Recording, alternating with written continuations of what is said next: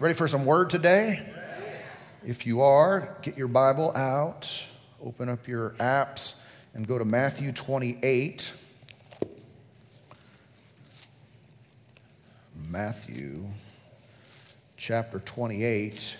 Today I want to continue teaching this series called In Control. Ready for more of it? If you're new with us, you're picking up in the middle somewhere. We're not sure where the end is, but you're picking up in the middle, so there's been a lot said already, but you'll be helped today as well. Matthew 28, verse 18, Jesus came and spoke to them, saying, "All authority has been given to me in heaven and on earth. Go therefore and make disciples of all the nations, baptizing them in the name of the Father and of the Son and of the Holy Spirit, teaching them to observe all things that I have commanded you, and lo, I am with you always, even to the end of the age. Amen." So what we have here is typically referred to as the Great Commission, but there is inside of this Great Commission a great revelation about delegated authority. Jesus is saying here, to rephrase it, all authority's been given to me, and so I'm giving it to you.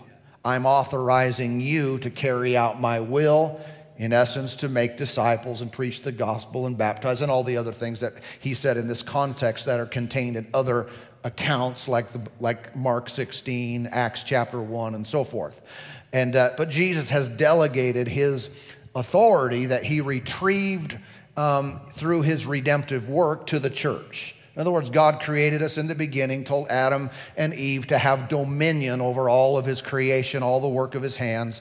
Adam turned that over to Satan by committing high treason. Satan then became the god of this world, as Jesus called him the ruler of this world. But through Jesus' death and resurrection and so forth, he got it back, and now he authorized the church to rule and reign in life. Now, the issue of who is controlling what is very clear in most passages of Scripture.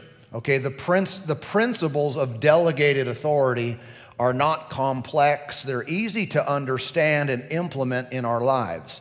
However, there are certain scriptures and even long-standing teachings in church circles that cause some people to question their true ability to rule and reign in life. And what I mean by that is that if there is any time a question or a doubt in the middle of us taking a stand, in the middle of us pushing back against the enemy's plans, or even when we're praying and seeking God and asking him to do something, if there's a question in the middle of it, that undermines faith.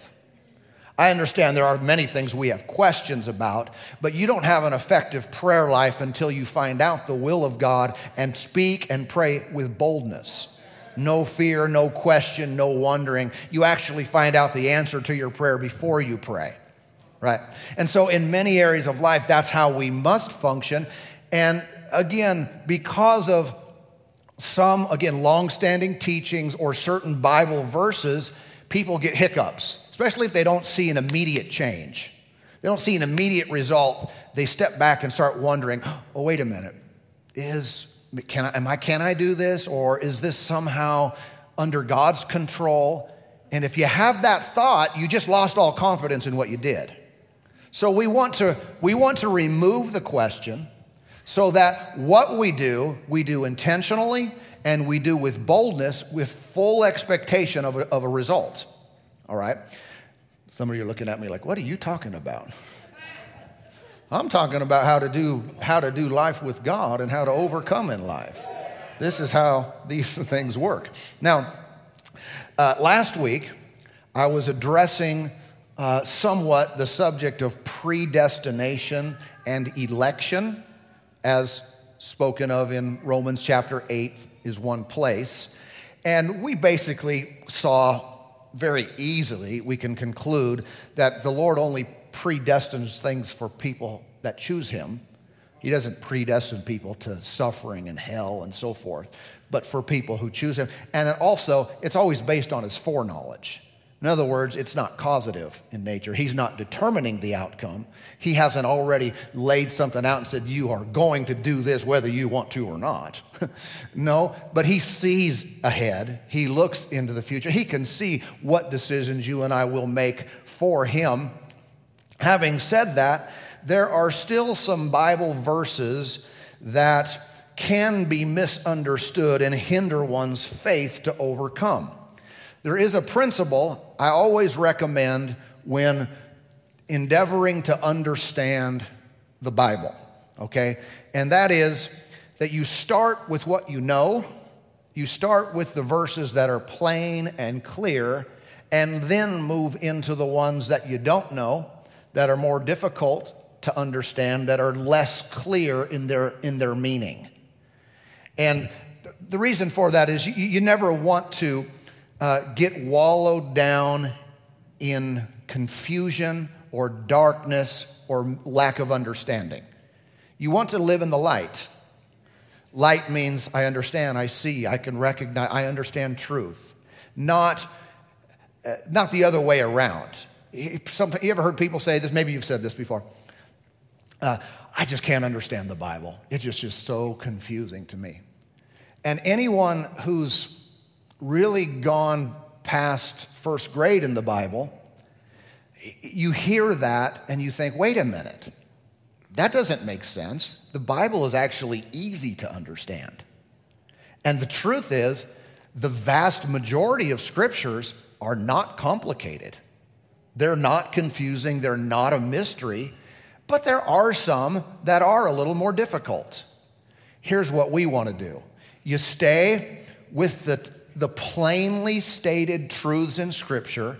From that foundation, you start to search out and seek out understanding of those that aren't as clear, not the other way around. Otherwise, you throw up your hands and say, I just can't understand this. Everybody with me? Here's another part to that. Because most of these verses are easy to understand, you never want to take the one that you don't and throw out the ones that you do. In other words, you found 99 verses that are pretty clear. You understand them. And then you find one that you don't understand, you think, I just don't understand this book. Or this seems to contradict the 99. It doesn't. It's just a lack of understanding of the one. Okay, so whenever someone says, well, the Bible contradicts itself, slow down. That's a strong accusation against the inspirer of it. What is much more likely is what we think contradicts is a lack of understanding on our part. We're not seeing it. We're not understanding it. So again, stay with what's clear. And when you come across verses that you wonder, go, what does that mean? What? Understand this. There is in no chance, no circumstance that one verse throws out the obvious meaning of the others. Everybody with me? Okay, so I want to look at a chapter today. I'm going to teach a little bit different than I normally do, so just hold your seat, buckle up. I want to do a little bit of verse by verse in the book of Romans chapter 9. Romans chapter 9. And this is a passage that used to really annoy me. There's been a lot of times when I just wished it wasn't there. Romans 8, amazing.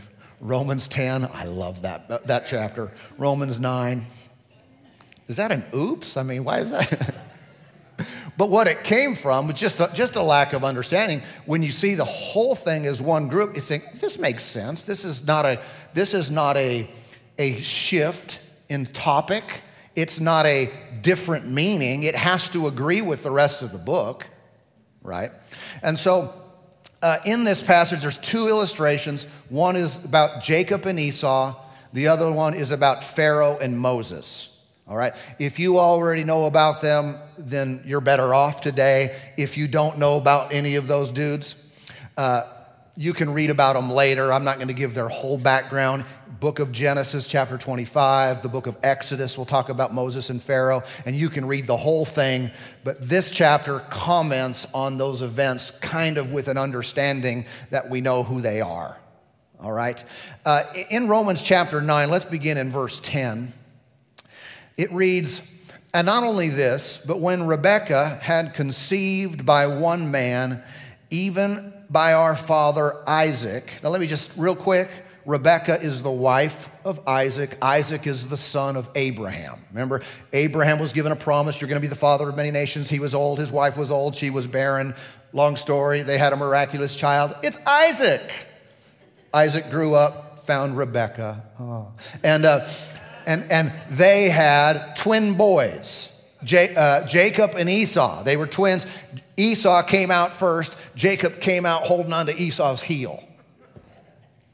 Okay, but in this situation, that's what we're addressing because God chose Jacob to do some things, which was a little bit contrary to the natural way of things, meaning the firstborn was often given special rights and blessings, and Esau he just gave them up. But again, now verse 11, for the children not yet being born, nor having done any good or evil, that the purpose of God according to election might stand, not of works, but of him who calls.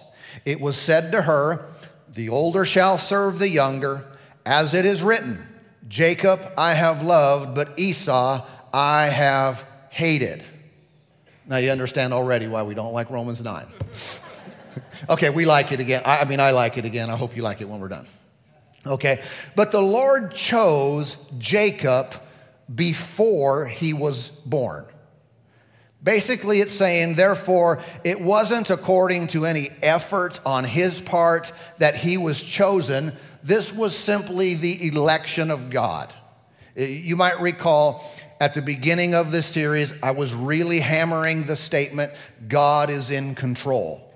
And I said, you have to define that. You have to put parameters on that and define the context in which a statement like that is made. Because there are many, many things he is not in control of. We are.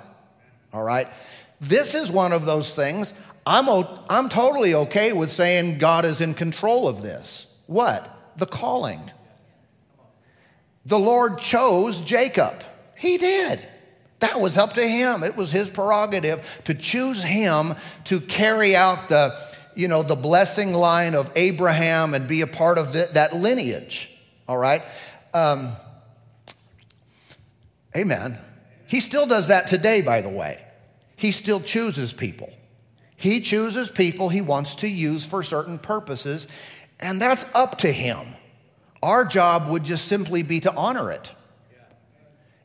Sometimes he calls certain people, and it doesn't even make sense to us why he does it. Sometimes it's you. And you look in the mirror and say, why, God? Why would you choose me to do something? There's a whole bunch of people you could have chosen that would be better at this. But he knows, and he chooses. Sometimes you look at other people and say, I don't get that at all. Why would he use them? And the sad thing is we have to learn to accept it. Sometimes setting aside personal opinions and so forth and say, this is the Lord's choice. The grace of God is obviously there. There's fruit that abounds. I don't know why the Lord did this, but I'm going to honor that. So he does do that. We know, in essence, all of this will circle back around to the foreknowledge of God. He sees and he understands more than we know about it, but he still chooses people today. Now, when it comes to Jacob and Esau, how many know God didn't force their choices? He didn't make them act the way they did. He did see ahead. With foreknowledge, he could see. Jacob will respond to me this way. Esau will respond to me this way. And if you know some of the story, Esau had that birthright, and he totally gave it up for a bowl of soup one day because he was hungry, and he gave up something of great value. That is always spoken evil of in the rest of Scripture, how he did that. Esau, man, a wicked man to do that. He didn't value what the Lord said was valuable. He said, I'm hungry, I want soup, I want it now. That's called, I have an immediate need for something, I have an immediate hunger pain, and I'm going to give up something precious just to satisfy my hunger right now. I mean, that principle still holds true when we have to give up things for an immediate self-gratification. and we give up what's more important. Bad choice. But Esau was that kind of guy who did that, and he hated his brother and so forth. But I want you to notice here that Esau was not chosen to be cursed. He experienced in his life the results of his own choices. God didn't choose him for that. God did choose Jacob, his prerogative to do so, and again, probably in part based on his foreknowledge of how he would respond. But Esau himself, as an individual, the scripture doesn't say that he was hated. Let me illustrate this way. Remember, Jacob have I loved, Esau have I hated. And that just kind of annoys a lot of us. It's like, I don't like that word hate. Some say, the Greek word could also be translated loved less. You'll see that in Strong's Concordance. Nevertheless, it's still there. But he didn't say that while they were in the womb. The Lord didn't look at, baby Jacob and Esau. Not that I have a womb. Unless you watch the news, they might. They think dudes do. Sorry, but the CDC doesn't know the difference between a boy and a girl. But that's not my topic today. God didn't look at Jacob and Esau in the womb and say, I love this one and hate this one. That scripture actually comes from the book of Malachi, and that was hundreds and hundreds of years after they had already lived their lives and were gone. The Jacob have I loved, Esau and have I hated, okay? That was after they had already done their things. And you'll also notice that it wasn't ever spoken of Esau as an individual, as a person. Just like, Jacob, his name was changed to Israel. He had that little wrestling match with the angel, came out a different guy, came out with a changed name, Israel. His name is Israel. Now, how many know the nation is called Israel? Still is to this day, right? Esau also had a lineage, ancestors, and that was the nation of Edom, okay? So when saying Jacob have I loved, Esau have I hated, it could be easily just speaking of those nations. And that was because of the choices that they had made. And that was how God was describing this when he spoke it to Malachi in Malachi chapter 1, okay? And so that's Jacob and Esau. We see how that worked. What about Moses and Pharaoh? There are a few more verses along these lines with them. Again, Romans 9 and then verse 14 goes on to say, what shall we say then? Is there unrighteousness with God? Certainly not. So the statement, Jacob have I loved, Esau have I hated, immediately might cause some to accuse God. Well, if you loved him and hated him, then you're the unrighteous one.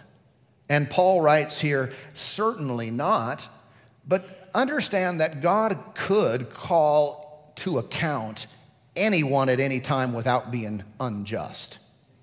Our choices are what they are, and anything that we have done according to our free will, he would be justified to say, accounts due right now. He would not be unjust to do that, being the righteous one and us making the choices that we make, including Jacob and Esau. He goes on to say in 15, for he says to Moses, I will have mercy on whomever I will have mercy, and I will have compassion on whomever I will have compassion. And so the Lord is then totally within his rights to show mercy to whomever he wills. Well, who does he will to show mercy? Let's upgrade this into the new covenant and so forth. How about anyone who calls on the name of the Lord? How about anyone who believes on Jesus? How about anyone who seeks after him?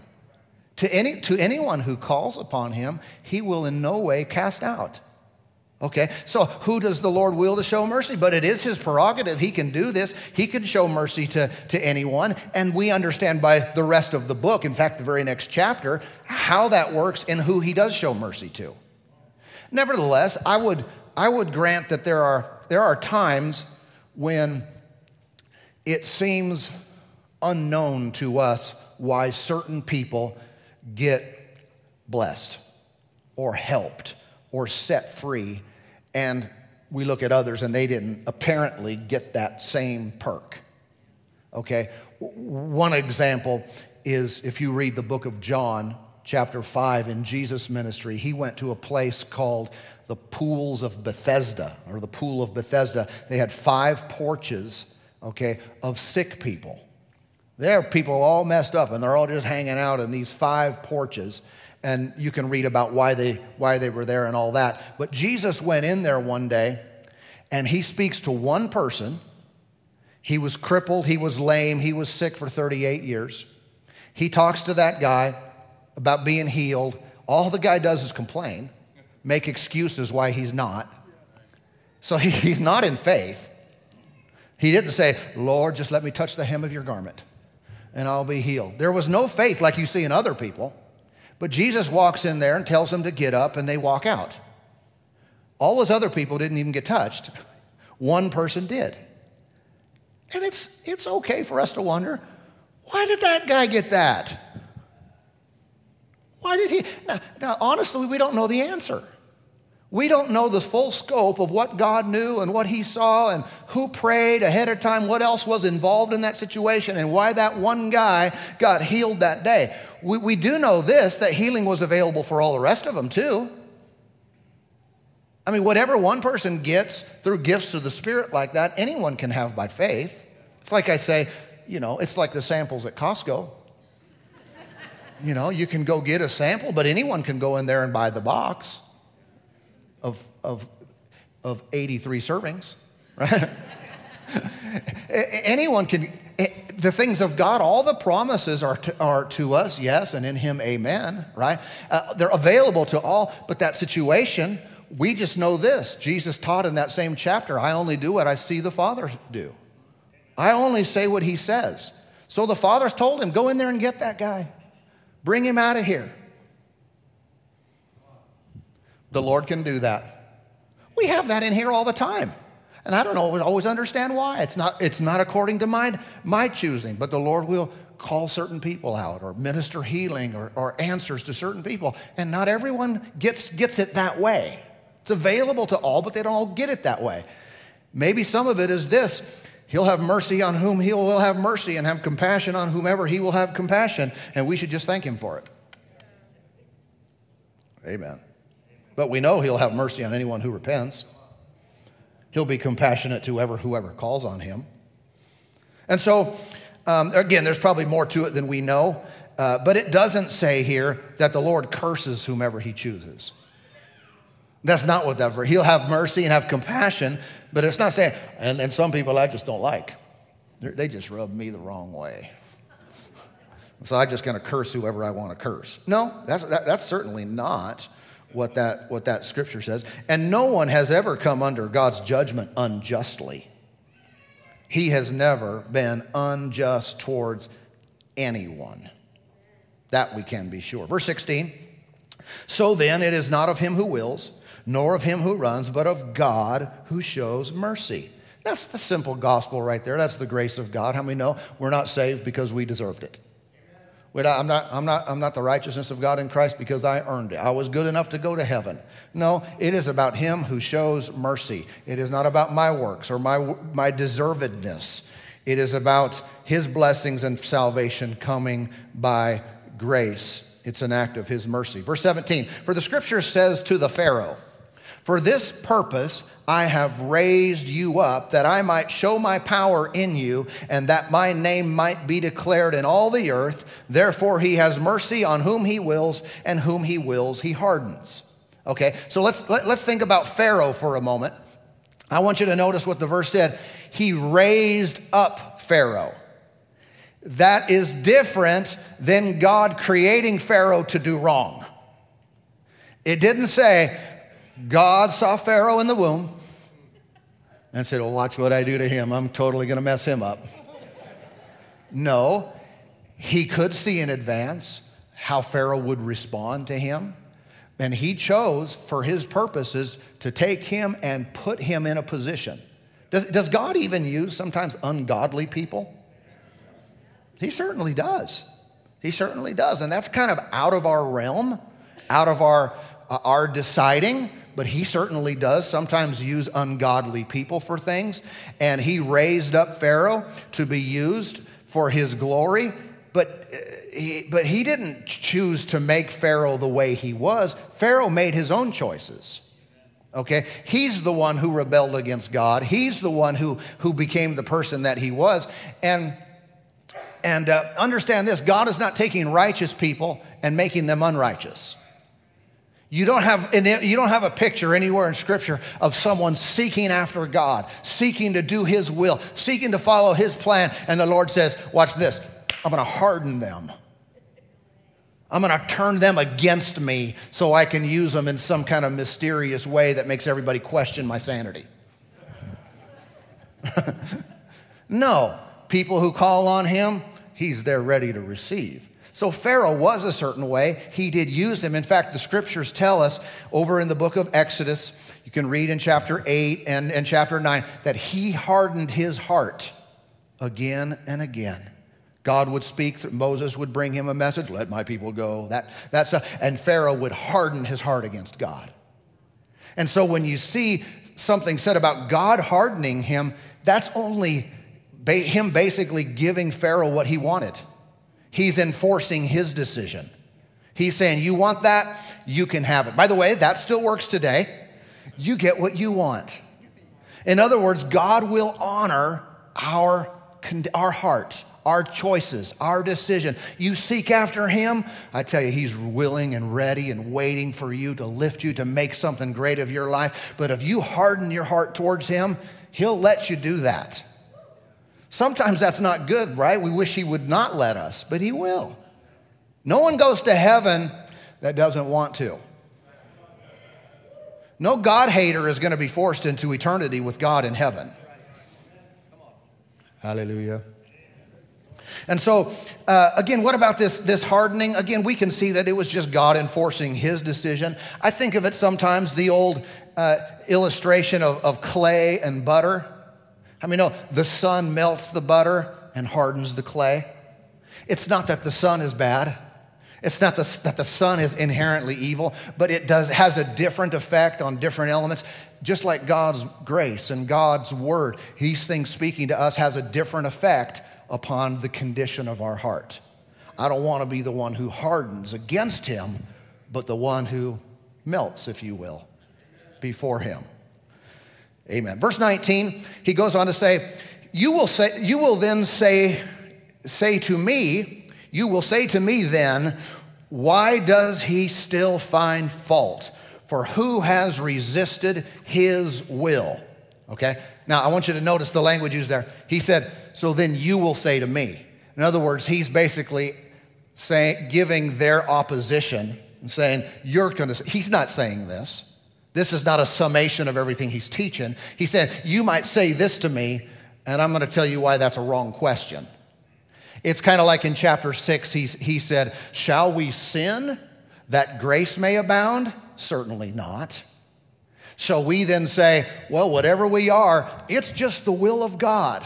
No, that's not the right summation of this. This argument that Paul is refuting is not the correct interpretation of what he said. Okay, he knew that someone would be interpreting this in the wrong way, his teaching on grace and advocating sin. So he just puts it out there for him and then basically refutes it. Okay, verse 20 goes on to say, but indeed, O man, who are you to reply against God? In other words, you've got a bad attitude. You just know it all, this self-righteous attitude. He said, will the thing formed say to him who formed it, why have you made me like this? Does not the potter have power over the clay from the same lump to make one vessel for honor and another for dishonor? Now again, that could be on face value a little bit confusing. Think, oh yeah, okay, he made me for dishonor. Hold on, he is referencing a passage in Jeremiah that they knew about. Okay, this is common. He's using something that we might just read it and think, what's he talking about? They knew, and you can read about it in Jeremiah chapter 18, how the prophet was sent to this potter basically to learn a lesson. And the potter had this clay. He started to make something out of it. But what happened was the clay was marred, or you could say spoiled. And what the potter did is he had this imperfect clay, and instead of just discarding it, he decided to make something out of it anyway, something useful. And in essence, that's what the Lord is saying here. And he went on to talk in Jeremiah there again about the nations and how if they would turn towards him, he would change in his plans for them. Okay?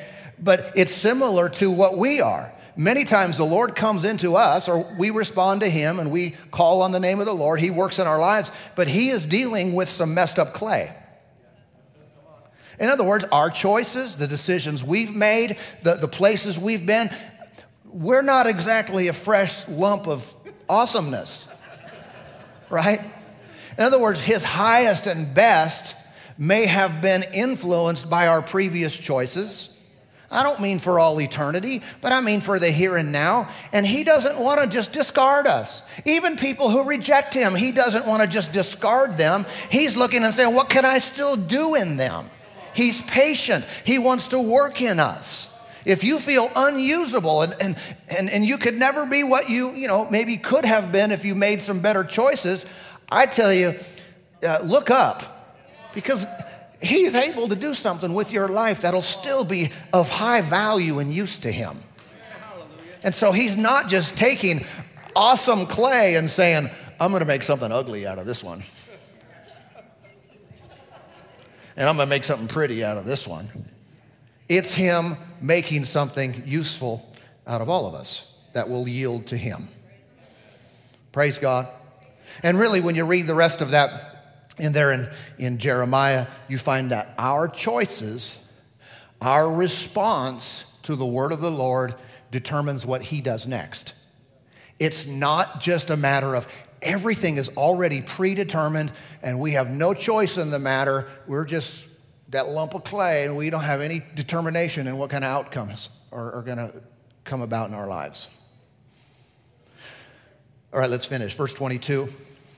What if God, wanting to show his wrath and to make his power known, endured with much long suffering the vessels of wrath prepared for destruction, that he might make known the riches of his glory on the vessels of mercy, which he had prepared beforehand for glory, even us, whom are called, not of the Jews only, but also of the Gentiles. Can I show you this? All of this chapter is primarily him discussing the Jews, God's chosen covenant people, being rejected, and the Gentiles or non-Jews coming in because they're accepting the gospel and the Jews were rejecting Jesus. So that's the context of this. Say, who are these vessels prepared for wrath? Well, in the context, it was the Jews that were rejecting the Savior. Okay, who's prepared for glory? Whoever calls on the name of the Lord. That's just a few verses later, by the way, in Romans chapter 10, talks about salvation, and whosoever will call on the name of the Lord shall be saved. Is the whosoever truly a whosoever? Or is it, well, this is whosoever, but it's not you, because you're a vessel of wrath? No, whoever calls on him is a vessel of mercy. Does that make sense? You're prepared for glory. He saw that you would ahead of time. He knew you would say yes. And he prepared you for glory, for wonderful things. Those who receive the Lord are vessels of mercy. Those who reject him would be a vessel unto wrath, prepared for destruction. But I tell you, God is patient. That's what he's saying. He endures people's funkiness. I think that's in the Greek. That's my translation. He endures some of our goofiness and selfishness and wrong choices, and we're earthly minded instead of seeking him. He endures so much of this nonsense because he loves us and wants us to respond positively to his grace. And again, all this goes back to God's foreknowledge and him giving people whatever they choose. Hallelujah. And a major theme in this whole book, the book of Romans, if you know it very well, the whole book, kind of a general theme, is how we're saved by grace and not by the works of the law, which debunks all religions, not just Judaism, rejecting the Savior, but all religions are based on works. Salvation is based on the grace of God. But the grace of God still must be received. God is gracious towards all. He loves the grace of God is like the ocean, overwhelming in its abundance. You could never exhaust it. But we still must say, I believe in your grace. I accept your free gifts, your kindness and your mercy towards me. The moment we do, come on, vessels of glory, here we are. We're entering into what he prepared for us. Thank you, Lord. Hallelujah. Oh, God is so good. Now I'm going to come back next time and we'll get back into the practical application of our delegated authority. I don't want there to be any hiccups. Never pause for a moment. If something doesn't instantly change or you don't see results instantly, start where you start entertaining, maybe I can't, or maybe this is predetermined by God and I'm unable to influence the situation. No. There's not a contradiction in that chapter. It's a constant flow. Hallelujah. Amen. Let's pray today. Father, we thank you for your goodness. We thank you for your love and mercy. We thank you for your gracious kindness towards all.